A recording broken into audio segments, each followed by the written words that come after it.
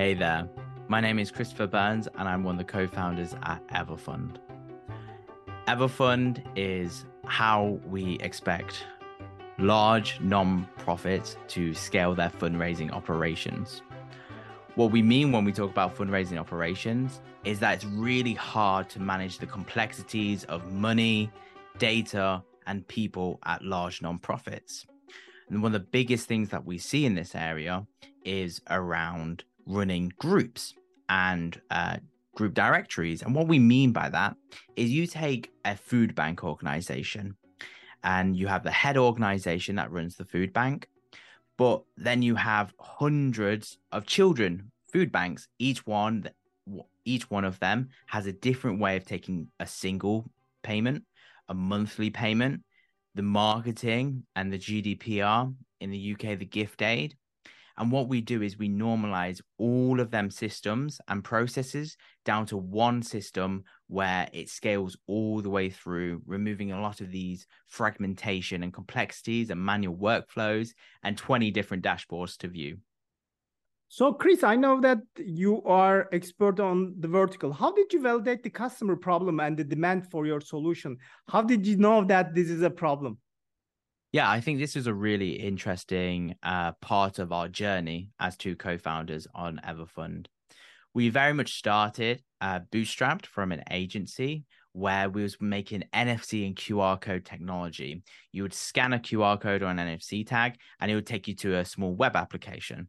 These were before the days of the pandemic that we've gone through, so it was way ahead of our time. And what we found as we was working on these systems, we started speaking to local nonprofits who wanted to use these systems as a way to replace manual processing, collecting coins, card payments, deploying card machines. And then as we started working with these small nonprofits, we thought we can make a platform out of this. And then we started down this path of Everfund. And during that path, as we was building out what we believed was right, we came across this really interesting point in the market of developer first donation systems.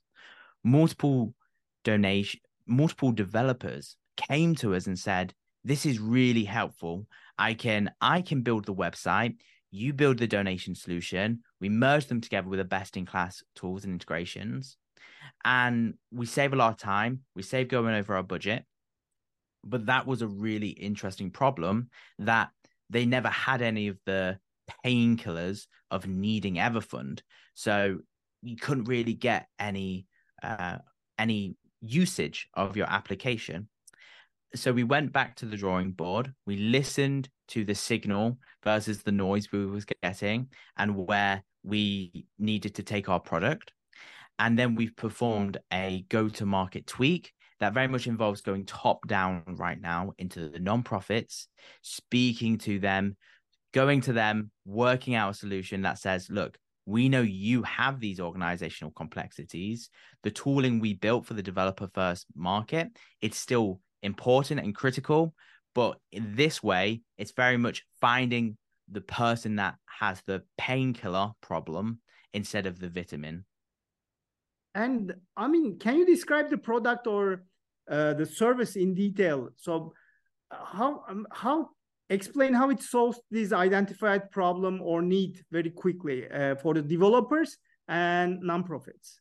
Of course. And I really like to take this as one of these dual cases that when we spoke about at the beginning of the food banks and the groups and the volunteers that run them, you then need to spin up a website for each one of them food banks and groups. That's where we work with them agency partners and developers, say, you build the website, and then we hook in our donation systems that scale across all of them. So if there's 20 websites for 20 groups, we implement that. And the product of Everfund is a donation system that has single payments, card payments, monthly payments in ACH, SEPA, direct debits in the UK, and also the GDPR, the marketing consent, the gift aid. And we funnel all of that into this one centralized place. That's Everfund's dashboard. And in the near future, we'll be implementing integration support. So sending all of that really now useful core data to their CRMs of choice, their marketing tools. So you completely remove this fragmented workflows of checking 10 different dashboards. You see one unified view of all of your data, and then even better, send that data to where it's needed. So how do you find your nonprofits? Where do you find them, or developers? Do they reach to you? Is it or do you use other channels? Yeah, I think this is a really interesting one. And I like to be honest and say we're all experimenting at the pre-seed stage and seeing what works and doesn't work. One of the channels that we're seeing really good success with at this current time is with the agency partners. Obviously, agencies are a lifeblood of getting development work done in nonprofits. They don't necessarily have the time to hire developers and designers and project managers to move these things forward. So partnering with agencies that specialize in nonprofit websites, building applications for them has really shown its dividends as it's helped us connect early to other platforms and integrations to really build a connected vision of how modern day nonprofits work. What do you think that what are the trends or market forces that enabled these kinds of solution exist today? Why now? This is a critical, probably cliche question for most of the investors. Of course, one of the most important things is we've recovered from a pandemic where everything got flipped on its head. People needed new ways of taking donations fast. And that pivot of taking donations as fast as possible through online methods has not been diluted and over time, but people have started going back to the old ways of this worked in this moment. It doesn't necessarily mean now. And the biggest thing of all is these big nonprofits we're tackling have had this problem for many years. They've been putting together manual workflows, manual solutions, and it's only when we've identified that this very niche thing of group donation systems is possible. That's when it's almost been a very much like this is exactly what we needed, and we needed it sooner. So how long has it been that you started the startup and the company? Yeah, I've been working on startups ever since graduating back in 2018. So 19, 20, almost like over 5 years at this point. Everfund as a entity has been around for about a year and a half, 2 years. And we've only really hit that critical moment in the last few months. Um, which kind of North Star metrics do you, by the way, follow, monitor? I think one of the most important North Star metrics for seeing our success at this stage is donation quantity. Obviously, providing donation solutions, seeing that number work is a massive sign that your systems are working. And I think the second one at this very enterprise scale that we're looking at is the groups and how many are turned on to the quantity. If we're expecting this deal to turn on 500 groups, give the possibility of this unified interface to 500 groups. I think one of the main KPIs around that is the saturation. How close can we get to it? How many are onboarded? Is it more than 50%? Is it more than 75%? Are they using this system to their best abilities? I understand. And also, should you share me some of the learnings you from the night, I mean, years of experience? What have you learned when you started this company and until now? Yeah, I think this is one of the most interesting ones that even this weekend, taking a step back in thinking about the things like this is one of the most critical things I can do to think about the steps I take forward. One of the things that I always say that got me to where I was ignoring everything and just doing it, just getting it done. You know, we need to get this done. We need to do this. We need to do that. Yes, that can come across as hasty sometimes and chaotic. I like to say, if I was a D&D character, I'm chaotic good.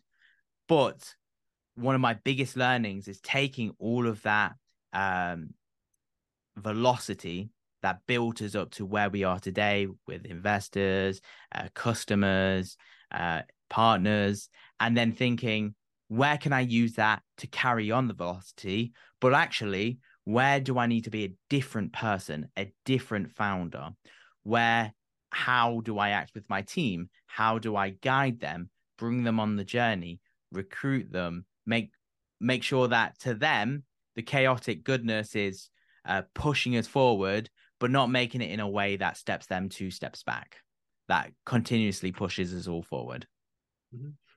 How did you form the founding team, and also what are your struggles when you structure the team culture, especially in the early stages, and align with your philosophy? Yeah, I think this is a really interesting one where it worked for me. I could say it's working now, but we all have our problems. We all have our struggles. We all, almost think we connect all the dots and then realize we haven't.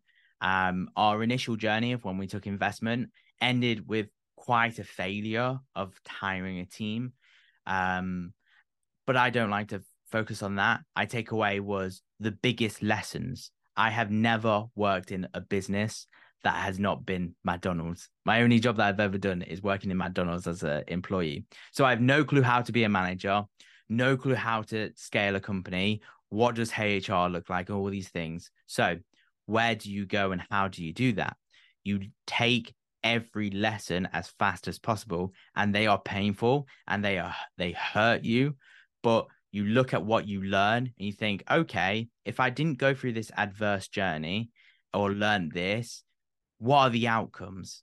And whilst our first wave of hiring was very bad, as someone who's never hired before, it was terrible. But all of them lessons to then go back to the drawing board and say, okay, we're going to go out again. We're going to hire the right team. Were so valuable to then put together a much better team that works better together, that trusts each other, the all that all boats are raised by the tide. Not one person succeeding and the other people staying back, working together, collaborating together, and as being British myself, having disagreements, saying it's okay to disagree, but what's the better way forward? And then the most rewarding thing that I see in having a team now is when the team goes, Chris, I respect you, and you are one of the co-founders, but I think I know better. I can do this better. And for me to say, I trust you, go ahead and for you to do it. That's what I would say would be one of my hallmarks that I've done well, is when I can trust the team to implement, no longer, spinning all the plates myself. You have spoken with many investors, VCs, while you are raising the last round. So what was the difficulties that you have faced through that process? And can you profile the VCs with many investors that you have talked? Which kinds of VC profiles did you have seen? Yes, I think this is a very interesting one, and it's part of the life cycle of being of running a startup. Venture capital is one of them really useful ignition points that can totally send you in the right direction or totally in the wrong one, depending on how you take things away and the decisions that you make, the velocities that you set. But I think the biggest thing is learning as fast as possible. The two things that I think is so important when it comes to investors that is that when you pitch, you are pitching because you believe in what you want to produce in the world. You will do anything possible to change the world to your vision. So then it's finding investors, customers, team members who believe in that vision, who want to join the journey, who want to be part of this egg, this tree that is growing. It's almost as it sounds stupid, but like I believe that passion to find the right investors that believe that yes, you're going to have downsides. You're going to have bad months. You're going to have problems. But at the end of the day, they're still there, and they're there to say, we believe in you. We'll help you how we can, and to carry on that journey, to really be one of our biggest cheerleaders is how I would describe what you should look for in a VC. How did you overcome the rejections from investors? Is it hard times? Yeah, I think this is one of the really interesting things about when we raised in the market was we had a hypothesis. We also was raising money on something that can look like a non-profit, of, oh, you're helping non-profits fundraise. That can be a non-profit itself. But one of the biggest things is identifying that segment. Obviously, sometimes if they don't agree, they're going to reject you. But also, you might not necessarily agree with them. You might think, oh, I should just take them for their money if they say yes. But actually, it's the relationship that matters way much more than the money. And that is a two-way street. So whilst VCs can reject you as a co-founder, you can also reject them. So what is a typical day look like for you? How do you spend your days? Yes, I like to think about potentially the days that I would live not running a startup. How would I wake up in the morning? What would I do with my life? But sadly, I am a person of schedule, and the schedule is chaos. It's wake up about 8:30, read my emails, start my day, have my stand-ups, very much try and plan everything out a lot more now as I'm a manager, just not leaving massive gaps to do anything. Working out the biggest priorities of the day is one of the hardest things to do. Is what do I need to do today to move things forward in the right direction? Because so much time can be wasted on, LARPing, just pretending you're running a startup. What's the most important things? What's urgent? What's important, the Eisenhower matrix, and constantly working on them important, urgent things.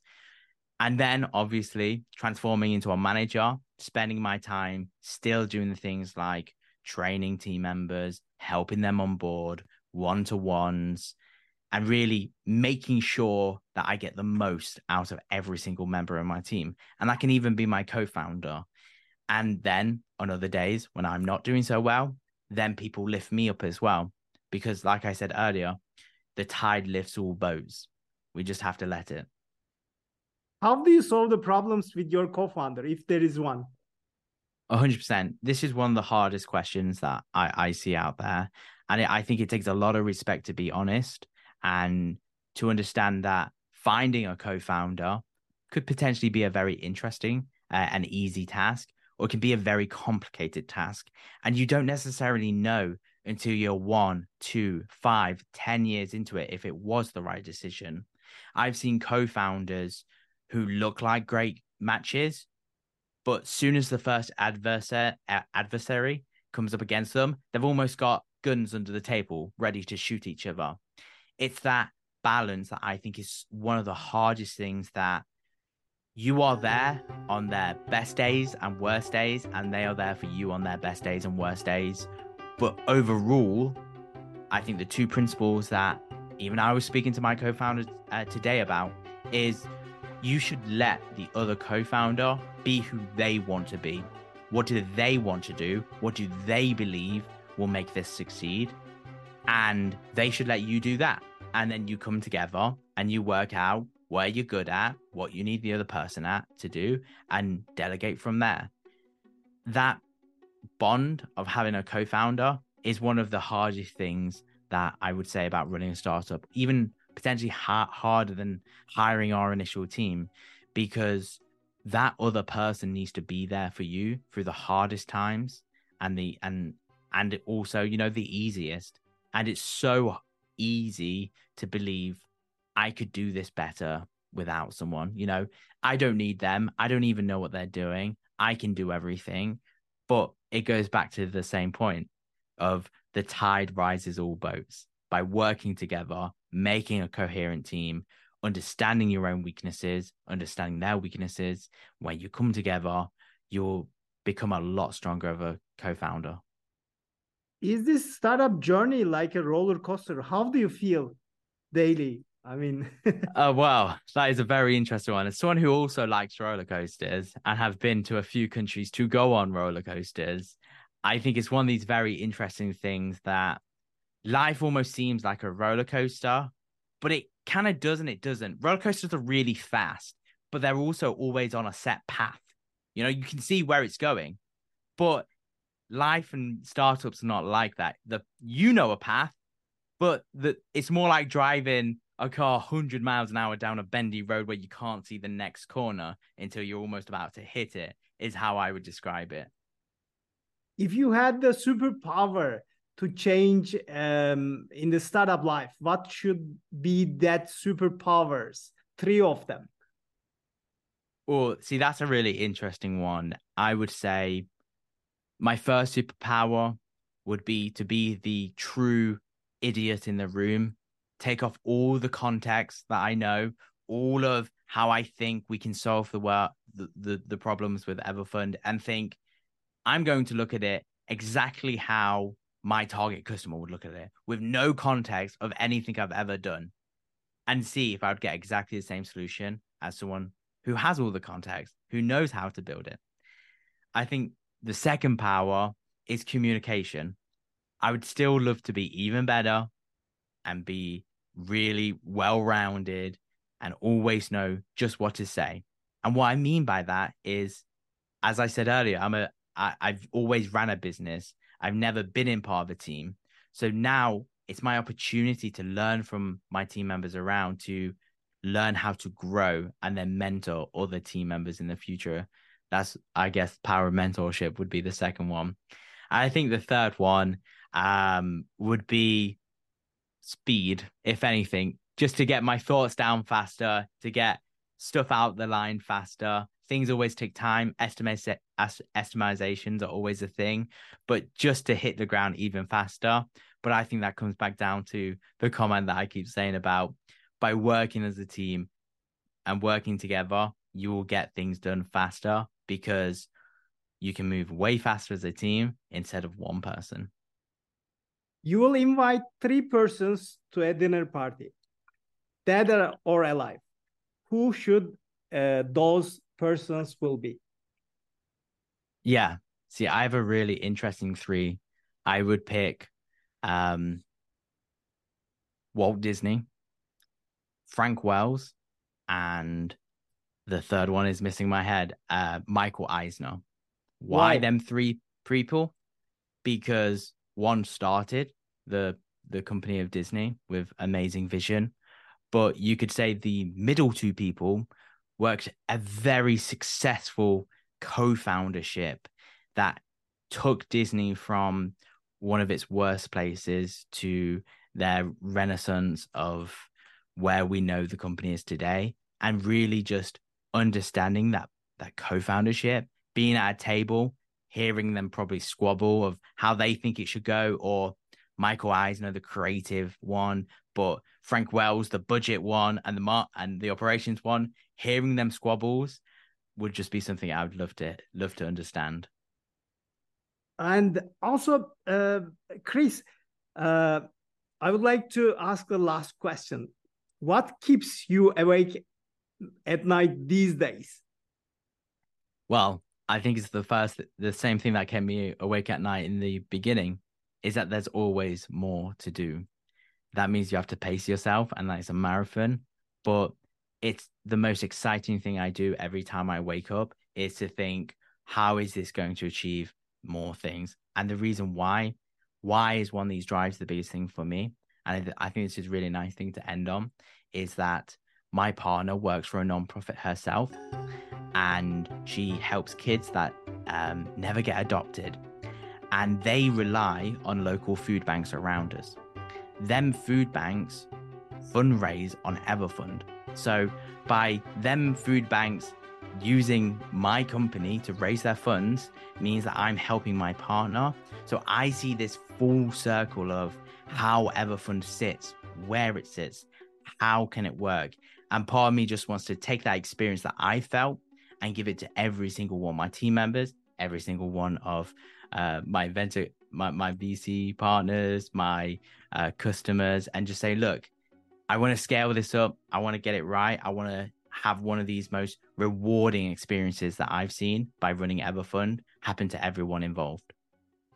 Chris, thank you very much for this great conversation. Much appreciated. No problem. And thank you for having me.